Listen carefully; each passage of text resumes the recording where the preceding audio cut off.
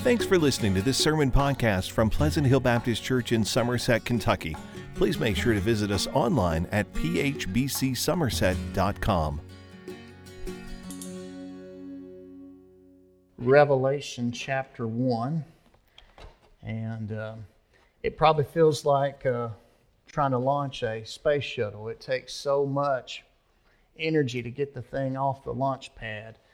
We will be in Revelation 1, 2, and 3 for a few weeks. We finish Revelation 1 tonight. We'll look at each of the 7 churches a week at a time, and then once we get past that barrier, things speed up, okay? But tonight I want to talk to you about a vision of Christ, a vision of Christ. We're looking at Revelation, the consummation of Christ's kingdom. To set this up, I couldn't help but think of a song that probably many of you have heard. It was not only a popular Christian song, it actually broke into mainstream, and I think at the time they even actually played it on secular radio stations, and just about a year or two ago, they made the song into a movie.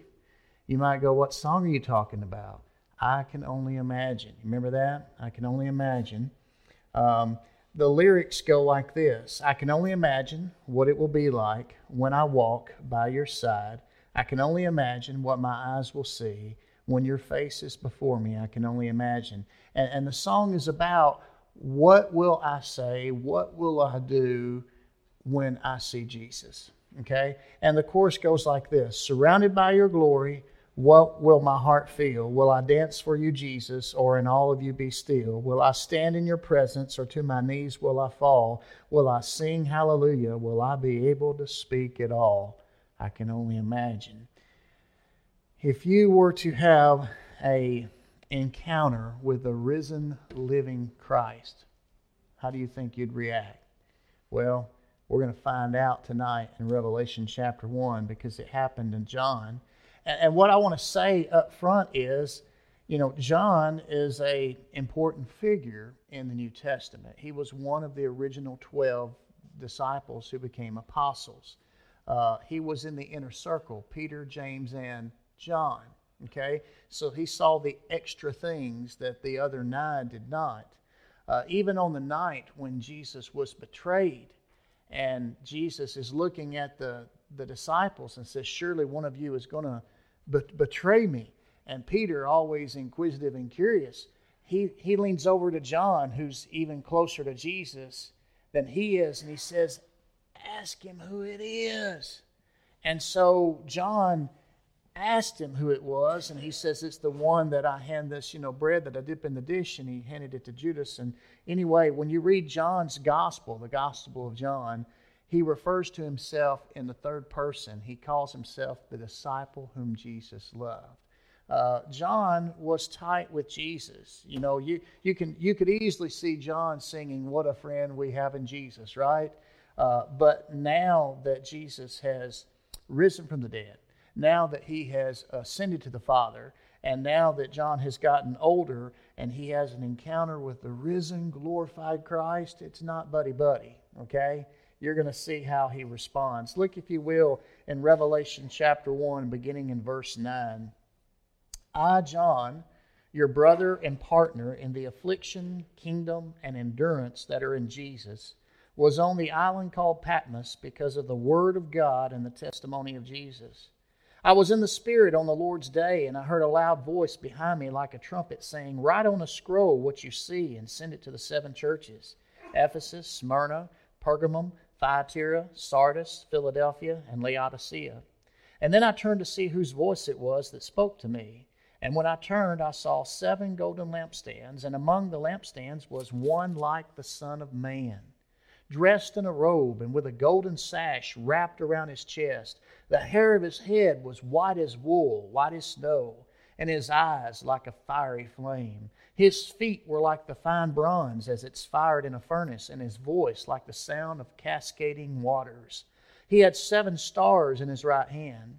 A sharp double-edged sword came from his mouth, and his face was shining like the sun at full strength. When I saw him, I fell at his feet like a dead man. He laid his right hand on me and said, "Don't be afraid. I am the first and the last and the living one. I was dead, but look, I am alive forever and ever, and I hold the keys of death and Hades. Therefore write what you have seen, what is, and what will take place after this. The mystery of the 7 stars you saw in my right hand and of the 7 golden lampstands is this. The 7 stars are the angels of the 7 churches, and the 7 lampstands are the 7 churches. Wow. So when John has an encounter with Jesus, he falls down like a dead man. This is the same person that he walked with for 3 years. And yet he's so much more, because he's not only the Son of Man, he is the Son of God. So in this passage, we're going to look at it tonight. We see 2 things to try to keep it simple. One is John's commission, and then the second thing is John's vision of Christ. Let's look at each of those separately for a minute. John's commission. Notice there it says, I, John, your brother and partner. Notice that John didn't emphasize his authority as an apostle or even as a prophet. You know, when you read the New Testament letters that Paul wrote, many times he'll say, called to be an apostle, you know, a servant of the Lord Jesus Christ, so on and so forth. John uses a different approach. He doesn't even emphasize his authority. He doesn't even emphasize his relationship that he had with the earthly Christ for 3 years. He immediately begins his letter with an appeal to fellow believers as a brother and as a partner in Christ. That was his approach. And notice he says, I, John, your brother and partner. And then it says partner in the affliction, kingdom, and endurance that are in Jesus. Now, what in the world is he talking about? What are we partners in? Well, it's interesting when you compare translations, and I do like to compare translations. I'm using the Christian Standard Bible, in case you're wondering. And the Christian Standard, the CSB, says affliction, kingdom, and endurance. The King James says tribulation, kingdom, and patience. And the New American Standard, which I also like that translation as well. I was taught many years ago that the New American Standard Bible is probably the most literal Greek to English translation. Okay? And it says tribulation, kingdom, and perseverance. Perseverance. Patmos is a small island. Notice that John says that he was on an island called Patmos. You can look that up on a map. I think it's part of Greece. I was actually looking at their website the other night. You can go there. It's not easy to. I think you have to take a ferry to get there. It's become a destination. The more I looked at the website, I thought, forget the Holy Land. I want to go to Patmos sometime. That'd be cool, you know. But anyway, Patmos is a small island off the west coast of Asia Minor, which is modern-day Turkey. And the Romans used the island as a place for exile for prisoners. I think tradition says that they had a rock quarry there, and that's what the prisoners did. They had to work really hard. John was in exile on this island because of, notice what he says there, he was on the island, verse 9, called Patmos because of the Word of God and the testimony of Jesus. Okay, not only was John obeying God's Word, but he believed God's words, the testimony in God's Word about Jesus. And he was sharing the testimony about Jesus with others. And so that's why he was put there. Just like Paul many times in New Testament times, Paul would get put in prison. He called it chains for Christ because he wasn't doing anything morally wrong, but he was preaching the name of Christ and people didn't want it and they'd stir up a riot, and the next thing you know, he would be put in chains. And he says, I'm in chains for Christ, but God's Word is not chained. Well, here is John, and he is exiled for Christ because of the Word of God and the testimony of Jesus. Now, Herschel Hobbs, I've got a quote, he said that Patmos is a rocky, sparsely settled island in the Aegean Sea, slightly southwest of Ephesus. The island is about 10 miles long and 5 miles wide, and though John was separated from his friends by miles of water, he was still one with them in spirit and suffering. And then another commentator said, Christian experience has 2 sides, suffering and kingdom. The combination of suffering and kingdom calls for patient endurance, and the exhortation to endure and remain faithful runs through Revelation. Again, go back to, you see a lot of threes here. You know, when we read the first part of Revelation 1, you have this greeting to John, and you can see the Father, the Son, and the Holy Spirit. We talked about that, I think, last time. In verse 4, John to the seven churches, you know, the one who is, who was, and who is to come, the seven spirits before his throne, and from Jesus Christ. So you got this Trinity greeting here.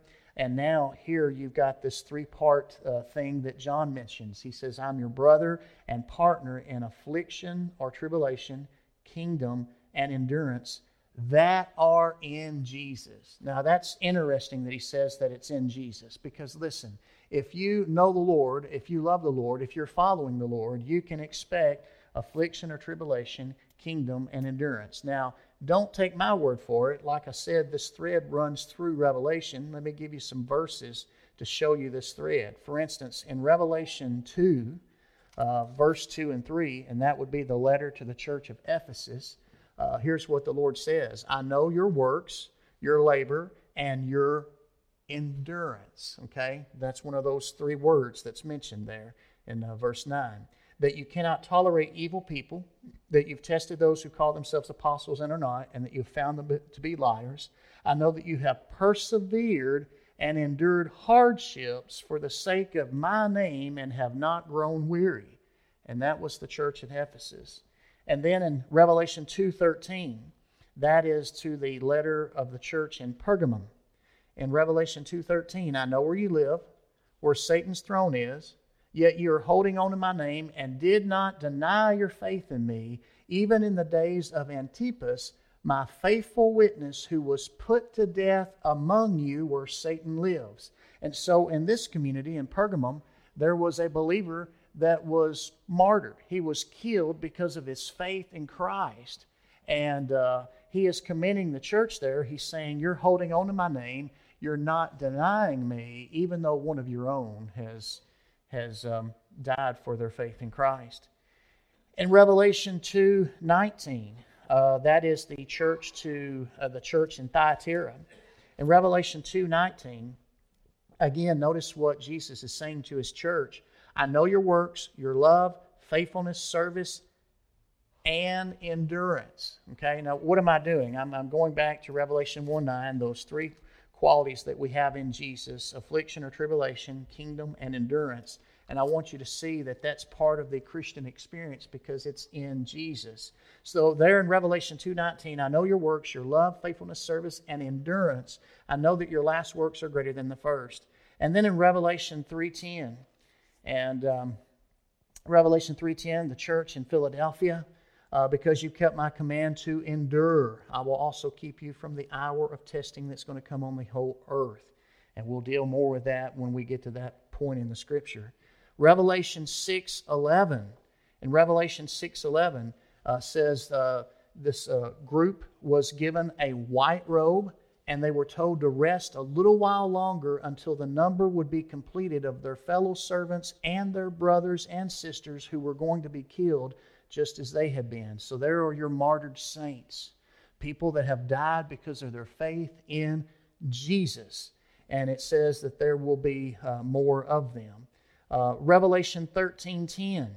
In Revelation 13:10, it says, if anyone is to be taken captive, into captivity he goes. If anyone is to be killed with a sword he'll be killed. This calls for endurance and faithfulness from the saints. Who's he talking to? The saints, okay? And so, when we live in this world and we encounter persecution, we are called to endure and to be faithful. And that's exactly what it's saying. In Revelation 14, verse 12, again it says this calls for endurance from the saints who keep God's commands and their faith in Jesus. So obviously we're called to endure. In Revelation 16, verse 15, Jesus says, look, I'm coming like a thief. Blessed is the one who is alert and remains clothed so that he may not go around naked and people see his shame. So obviously we want to be faithful until Jesus comes. In Revelation 18:4, John says, then I heard another voice from heaven, come out of her, my people, so that you will not share in her sins or receive any of her plagues.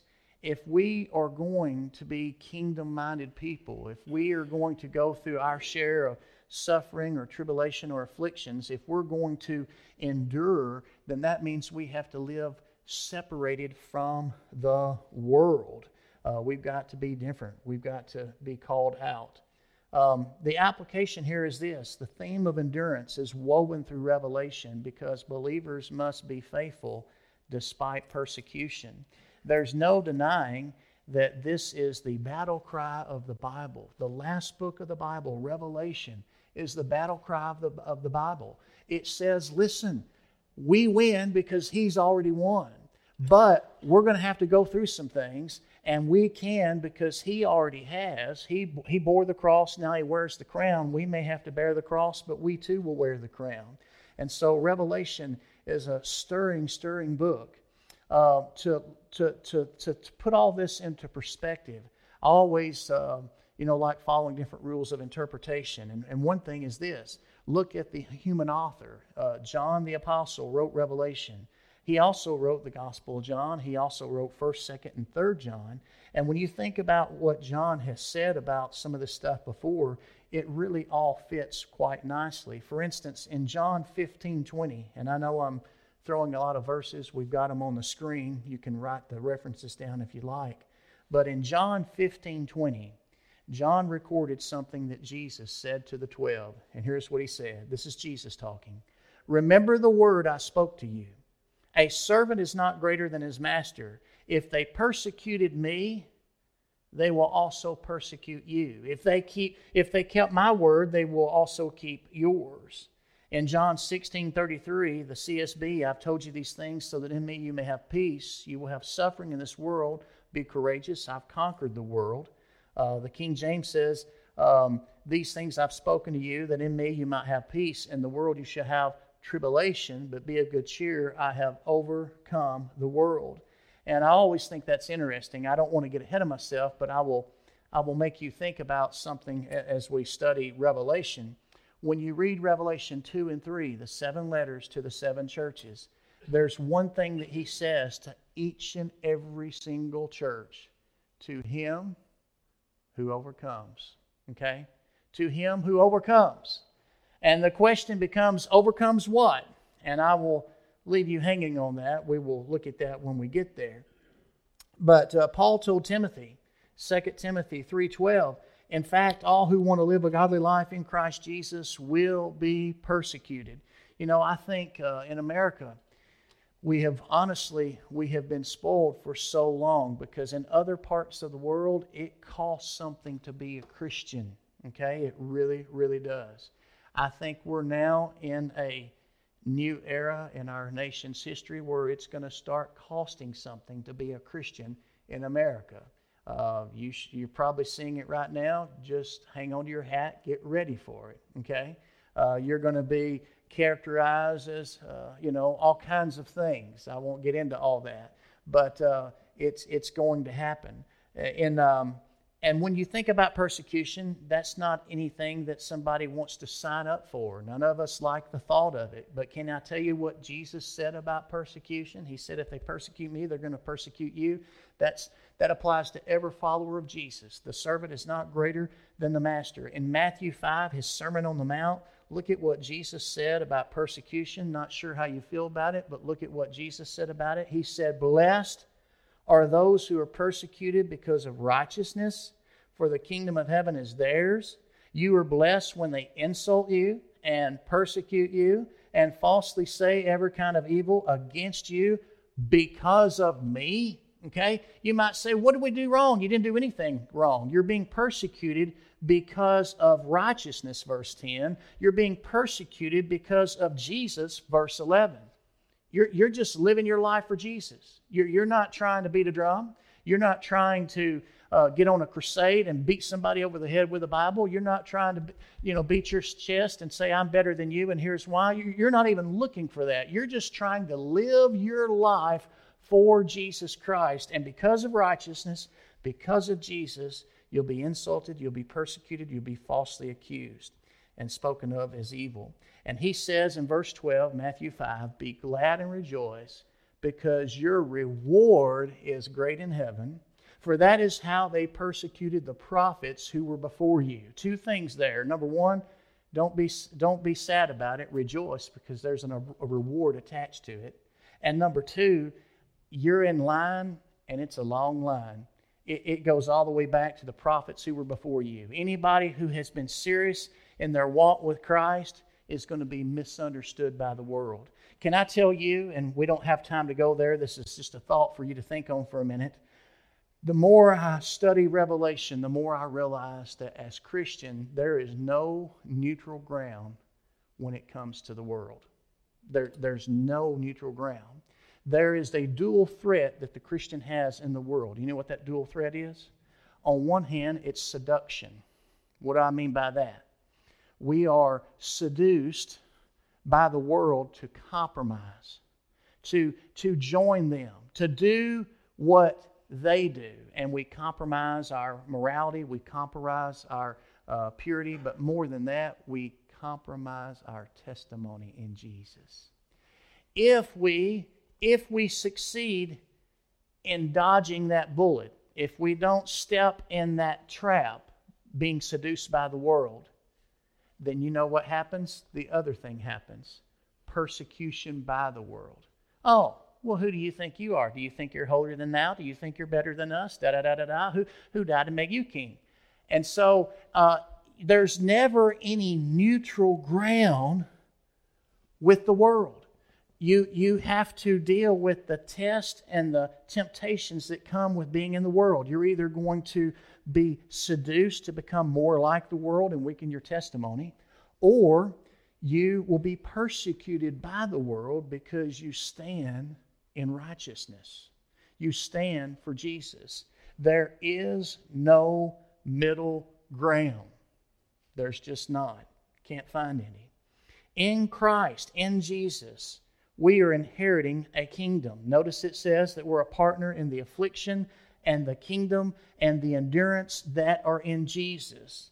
I had to emphasize the affliction, the tribulation part a little bit, because as Western believers, and particularly in America, we don't want to hear that. Okay? I don't want to hear that. But we got to deal with that. Persecution is part of the package of being a Christian. But I don't want to get hung up on that, because I want you to see the rest of this. And the rest of this is, we are part of a kingdom. We are partners in the kingdom. Remember there in verse 6 that He has made us a kingdom, priest to His God and Father. If we're part of the kingdom of God, then we are part of that kingdom because we know the King. Christ is King. We are inheriting a kingdom that cannot be shaken. And therefore we endure hardships, afflictions, tribulation, persecution, and whatever. And so the center of those three words, affliction, kingdom, and endurance, is kingdom. Because we're part of the kingdom of God, because we serve the King of Kings and the Lord of Lords, we will put up with a whole lot of stuff, and we will endure because He has gone before us. Okay? He has gone before us. Now, let's go on. Verse 10. John sets up this. He says, "I was in the Spirit on the Lord's day." What does that mean? Well, the Lord's Day is the first day of the week, Sunday. Okay? Some people say, why do we worship on Sunday and not on Saturday? Aren't we supposed to keep the Sabbath? Well, listen, when Jesus rose from the dead on the third day, that ended up being the first day of the week, right? And we have been worshiping God on Sunday, on the first day of the week, ever since, to commemorate the ultimate game changer, that He rose from the dead. And so here it is, the first day of the week, the Lord's Day, the day that He rose from the dead. And here is John in the Spirit, probably praying, probably meditating on Scripture, probably just worshiping the Lord. And then wham, he has this encounter with the risen Christ. He says, "I heard a loud voice behind me like a trumpet." Before he saw anything, he heard something, a loud voice behind him like a trumpet. And here's what the voice said: "Write on a scroll what you see and send it to the 7 churches." And I think I've got a visual for those of you here in the pews tonight. And that visual is a map of the seven churches of Revelation. And if you look at that map, you can see all 7 dots on the map. And the way they are laid out, it's very clear why he addressed them in the order that he addressed them. Because if you were going to physically send a messenger, you would have started there on the coast of the Aegean Sea, where Ephesus is. Then you would have went north to Smyrna, and then Pergamos, and then go east to Thyatira, and then head south and southeast to Sardis, Philadelphia, and then Laodicea. So you can see why he addressed them in the order or sequence that he did. Now, here is Jesus. That's what John is about to find out. He's in the Spirit on the Lord's day. He hears this loud voice like a trumpet. He's told to write what he sees on a scroll and send it to these 7 churches that are mentioned by name. And then in verse 12, it says, "Then I turned to see whose voice it was that spoke to me. And when I turned," he didn't see Jesus yet, "I saw 7 golden lampstands." You know how it is. If you hear something and it startles you or whatever, and you turn to see what it is, you tend to see perhaps the context, the surroundings, before you zero in on something specific that's right there in front of your eyes. And so he turns around and he sees these 7 golden lampstands. And then among the lampstands was one, as the Bible says, like the Son of Man. Now, I don't know about you, but I'm very visual. And so, Devin, go ahead and show these. I found these on the internet. You can Google, if you like, a vision of Christ in Revelation 1. Look at Google Images, and you'll see all kinds of things. I'm kind of a visual learner, and so look at those. Each one is trying to depict the same thing, and yet look how different the pictures are. Interesting, huh? Here's what I want you to realize. Don't get so caught up in the picture, because the picture is loaded with meaning and it's symbolic, and let's look at it. So very quickly, let's do that. So one like the Son of Man, okay, he's walking among the golden lampstands, which it's interpreted at the end of chapter 1. Those are the 7 churches. And this one like the Son of Man has a robe and a golden sash. He has hair white as wool, eyes like fiery flame, feet like fine bronze, voice like the sound of many waters. He holds 7 stars in his right hand, which is interpreted at the end of chapter 1 as the angels or messengers of the 7 churches. He has a double-edged sword coming out of his mouth. Okay? That's good social distancing, right? Okay? Got to have a little bit of humor there, okay? And then face shining like the sun at full strength. Now, what does all this mean? You heard me share this, I guess, a couple weeks ago when we started Revelation, how some of the things he says in verse 1, and now here again, link it to prophecies that God revealed to Daniel. And that's very important, because what God has already revealed like 600 years or so prior to the prophet Daniel about what would happen in the last days and the end times, now he's linking that to what he's showing John, and you go, wow, here it is. Let me explain. In Daniel 7, verse 13 and 14, Daniel is having these night visions. And look at what happens in Daniel 7:13. Daniel writes, "I continued watching in the night visions, and suddenly one like a son of man." Do you see the same phrase, same language? Yeah. He saw one like a son of man who was coming with the clouds of heaven. That's already been mentioned in Revelation 1 earlier. He approached the Ancient of Days, which is a term for God, and was escorted before him. And he was given dominion and glory and a kingdom. Okay, we've been playing on the kingdom theme for a while now. So that those of every people, nation, and language should serve him. His dominion is an everlasting dominion that will not pass away, and his kingdom is one that will not be destroyed. The bottom line, Christ is that Son of Man. Okay? His robe and the golden sash point to his priestly work among the churches. I discovered in Exodus 28, when God gave the garments to Moses, when he described how he wanted everything done, not just here are the Ten Commandments, but he gave him a blueprint of the tabernacle that became the temple, and how the sacrifices were to work, how the priesthood was to work, how everything was supposed to look, and how everything was supposed to function. In Exodus 28, 4, he says, these are the garments that they must make: a breastpiece, an ephod, a robe, a specially woven tunic, a turban, and a sash. So out of all that clothing there, you have a robe and a sash, and they are to make holy garments for your brother Aaron and his sons, so that they may serve me as priest.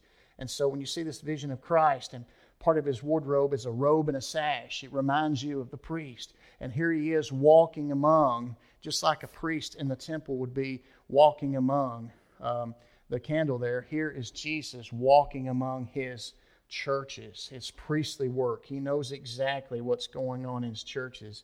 His eyes, like a fiery flame, speak of his role of judgment, and his feet, like bronze, represent purity. Look, if you will, in Revelation 19:12. And like I said, you can write these verses down. Revelation 19:12, his eyes were like a fiery flame, and many crowns were on his head, and he had a name written that no one knows except himself. That is a picture of Christ when he comes back at his second coming, and his eyes are like a fiery flame, just like they are in the vision in Revelation 1. In Revelation 2, to the church at Thyatira, thus says the Son of God, the one whose eyes are like a fiery flame and whose feet are like fine bronze. And he deals with false teaching. He deals with impurity in the church. And he uses it by going back to that vision of eyes like a fiery flame and feet like fine bronze. It speaks of his role as judge and his purity. Then, of course, his hair white like wool and his voice like the sound of many waters. That identifies Christ, quite frankly, as God. Let me explain. Go back to Daniel 7. And I go up a few verses. In Daniel 7, verse 9, that night vision that Daniel is having. In Daniel 7, verse 9, Daniel says, as I kept watching, thrones were set in place, and the Ancient of Days, which refers to God the Father, took his seat. His clothing was white like snow, and the hair of his head like whitest wool, and his throne was flaming fire, and its wheels were blazing fire. In Ezekiel, when he had a vision of God, he said he heard the sound of tumult like the noise of an army. And it was like the roar of a huge waterfall or torrent, like the voice of the Almighty. And so between Ezekiel and Daniel, when you look at these two descriptions of hair white like wool and voice like the sound of many waters, that's linking Christ to be equal with God. Okay? It points to his divinity. And then, of course, the sword that comes from his mouth, it's not a literal sword that comes from his mouth, okay, like those pictures portrayed. That's why I wanted you to see the images.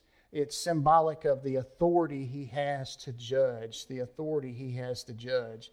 In Revelation 2:16, he tells the church to repent. Otherwise, I will come to you quickly and fight against them with the sword of my mouth.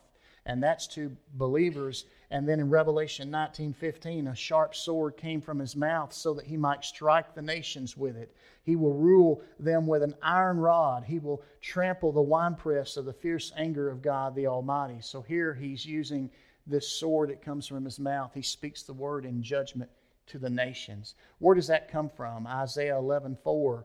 He will judge the poor righteously. He will execute justice for the oppressed of the land. He will strike the land with a scepter from his mouth, and he will kill the wicked with a command from his lips.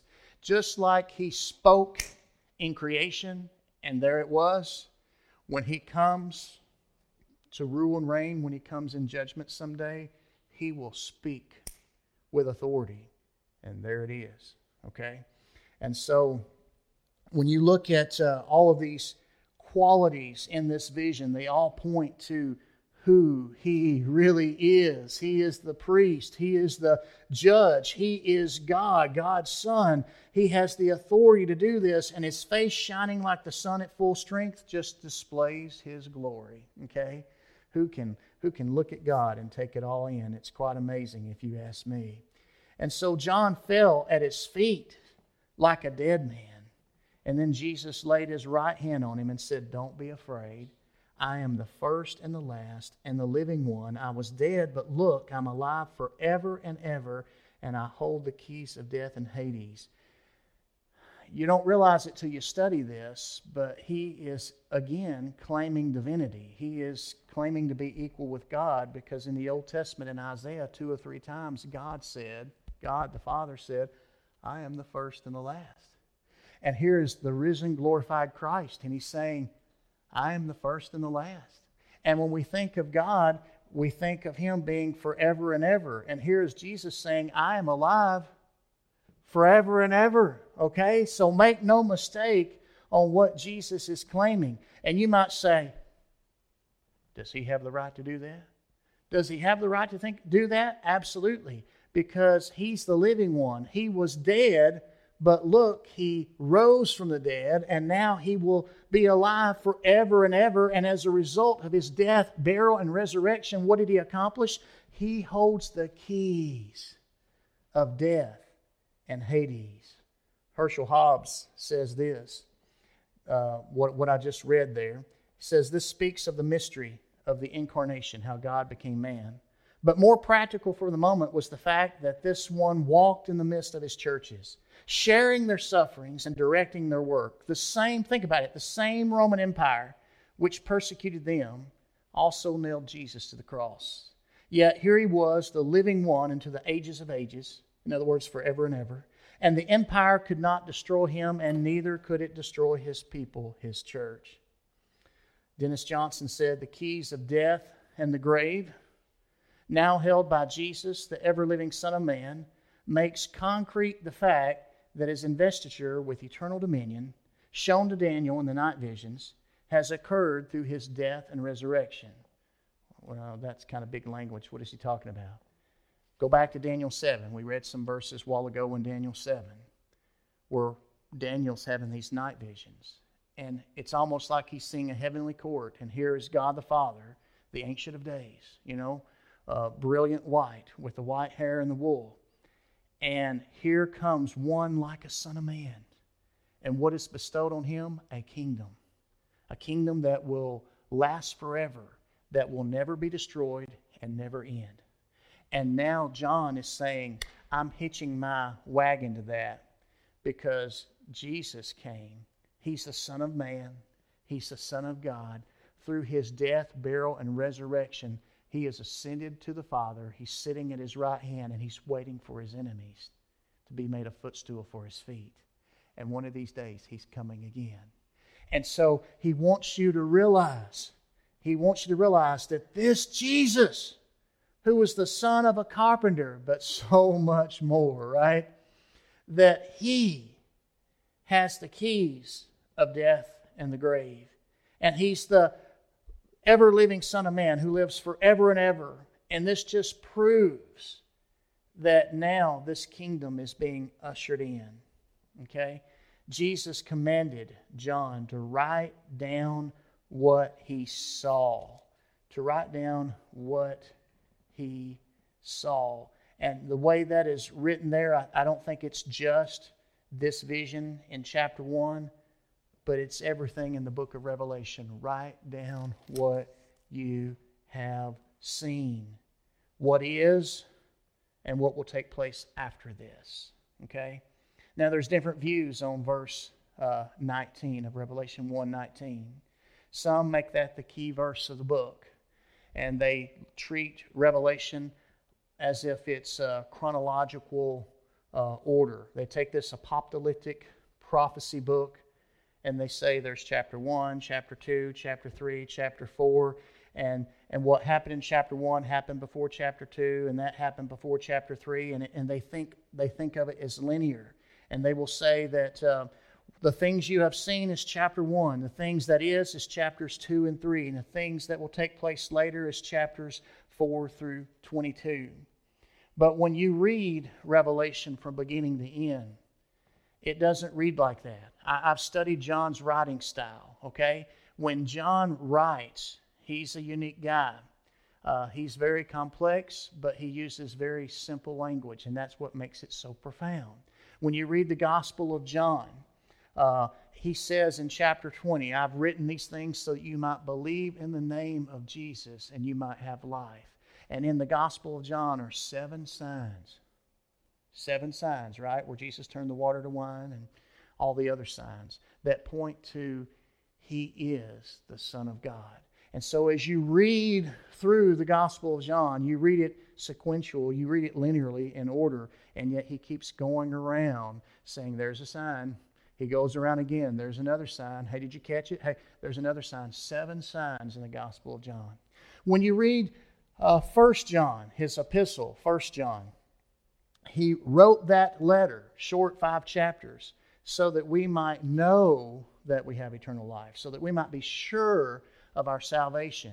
And he talks about darkness and light and love and hate and truth and deception. And he paints these black and white pictures, but then he weaves together this masterpiece, and he keeps circling around, almost in a spiral fashion. When you read Revelation, there's 2 main views on how you look at it and how you interpret it. Many people look at it like we would a book. You start at page 1, you go all the way through. We see it linearly, we see it sequentially, and we try to make everything fit, first, second, third, fourth, fifth in order.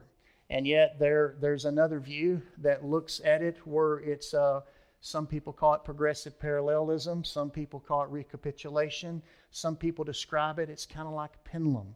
We focus on the first coming of Christ. We focus on the second coming of Christ. And as we go through Revelation, we're reminded of the first coming. We're looking forward to the second coming. And as we go through the book, each time we get a little bit more details, a little bit more ideas of that second coming until we get to the end and wham, wow, there it is. Okay? I'll be honest and say everybody that teaches this is going to teach it different. That's kind of the way I lean. I'm not committed to it. I don't feel like I've got to defend it. I don't think that's the theory or anything like that. But when it comes to trying to explain things, I look at that and I go, that makes sense to me. Otherwise, when we get into Revelation deeper, you'll say, well, that happened here. 1/3 of the world's already gone. And now it's this. Now, wait a minute. Did that happen first? Did this happen first? And it's like you're trying to put these pieces of the puzzle together. Who's on first? What's on second? What happened next? And it gets real crazy. We'll deal with all that when we get there. But at any rate, he says, write what you have seen, which I believe is not just what we just read, the vision of Christ in chapter 1, but everything that follows. And then what is, how this speaks to that audience at that point in time, and what will take place. That's what I love about the Bible. Before you start grabbing your newspaper and say, hey, Brother Corey, what do you think the mark of the beast is? Okay? Some people will do that, right? I mean, it's sensational, and we're curious, and inquiring minds want to know. And as tempting as it is to look at the latest developments that are going on in America and the Middle East and all that, please don't forget that this is a book in the Bible. It was written by a human author to a human audience. It meant something to them, the recipients of this letter. What did it mean to them then, and what does it mean to us now? And so you can't get the cart before the horse. You have to look at this Word of God in Revelation. What did it mean to them then, and then build the bridge to today. What does it mean to us now? Now, here's what I'll share. Another commentator says this. It's interesting to note that the 4 main sections of the book, the introduction, which is the first 18, verses, the letters, starting with this vision in chapter 1, beginning in verse 19, all the way through chapters 2 and 3, the 7 churches, and then the visions, which are found in the bulk of the book, chapters 4 through 22, verse 5, and then the conclusion of Revelation, chapter 22, verses 6 through 21, the very end there. They're all 4 of those sections of Revelation are introduced by allusions, references, innuendos, however you want to say it, allusions to Daniel chapter 2, verses 28 and 29 and 45, which forms the introduction and the conclusion of Daniel's interpretation of the king's dream, that there are going to be four big kingdoms throughout history, and then there's going to be another kingdom. And when it comes, That's it. It's an eternal kingdom that will never end, that will never be destroyed. And John is saying this is it. So he's tying his wagging to that. Thus, the content of the dream in Daniel 2 provides a framework, if you will, by which to interpret Revelation as a portrayal of the end-time battle between good and evil and of the establishment of God's kingdom, all of which has begun with the death and resurrection of Christ and will be consummated at His final coming. Okay? One thing I can tell you is I want to understand more about Revelation, because I really see, first and foremost, it is the revelation of Jesus Christ. And if we look at Revelation and we don't see Jesus, something's wrong. And so my number one goal, regardless of how we sort out the details, and we will all have different views, and that's okay. I don't know of 10 people that you could put in a room and read this book and they would all walk out and say, yep. They might say it's about Jesus and we win, but on the details, you'd have about 100 different views on the details, okay? But what I want you to realize, the big picture is, you got to see Jesus in Revelation or you miss the whole point. So, let me give you something to think about before we end this teaching time. The bottom line is, here is this revelation of Jesus. What was going on in John's life when he received this revelation from Jesus? He was a prisoner, okay? He was on an island in exile because of his obedience to the Word of God and the testimony of Jesus. He said it. And Jesus is walking among His churches, and He mentions 7 churches particularly, and some of them are already being persecuted. One of them, Antipas, in one community, has already lost his life for the name above every name. Okay? And so the question becomes this: how do we thrive in the midst of a hostile world? I don't know about you, but I believe now we're living in a Babylon. Okay? We're living in a country where there are more and more people that are illiterate about the Bible. If you start talking about basic stories, if they've never heard it, they don't know it. They have no connection to it. They don't understand it. It's like Daniel when he was in Babylon. How do we thrive in the midst of a hostile world? We overcome through the cross and the crown. John said, I, John, your brother and partner, in the affliction, kingdom, and endurance that are in Jesus, was on the island called Patmos because of the Word of God and the testimony of Jesus. Jesus bore the cross and He wore the crown, and you and I must do the same. We'll get deeper in this every week. We can't build Rome in a day. We will look at this every week as we go through it. And my challenge to you tonight is simply this: will you faithfully serve the King of the kingdom? Okay? Will you faithfully serve the King of the kingdom? Let's pray. Father, we come before you tonight. Thank you for this time in your word. Lord, I pray more than anything that you would encourage us, that you would strengthen us. Lord, give us a vision of you exalted in all your glory, because one of these days you're coming back. You came the first time to be our Savior, who died on that cross for the sins of the world. But Lord, you're coming back as King of kings and Lord of lords. And Lord, we long for that day. We pray for your kingdom to come, for your will to be done on earth as it is in heaven. Lord, we give you praise in Jesus' name. Amen.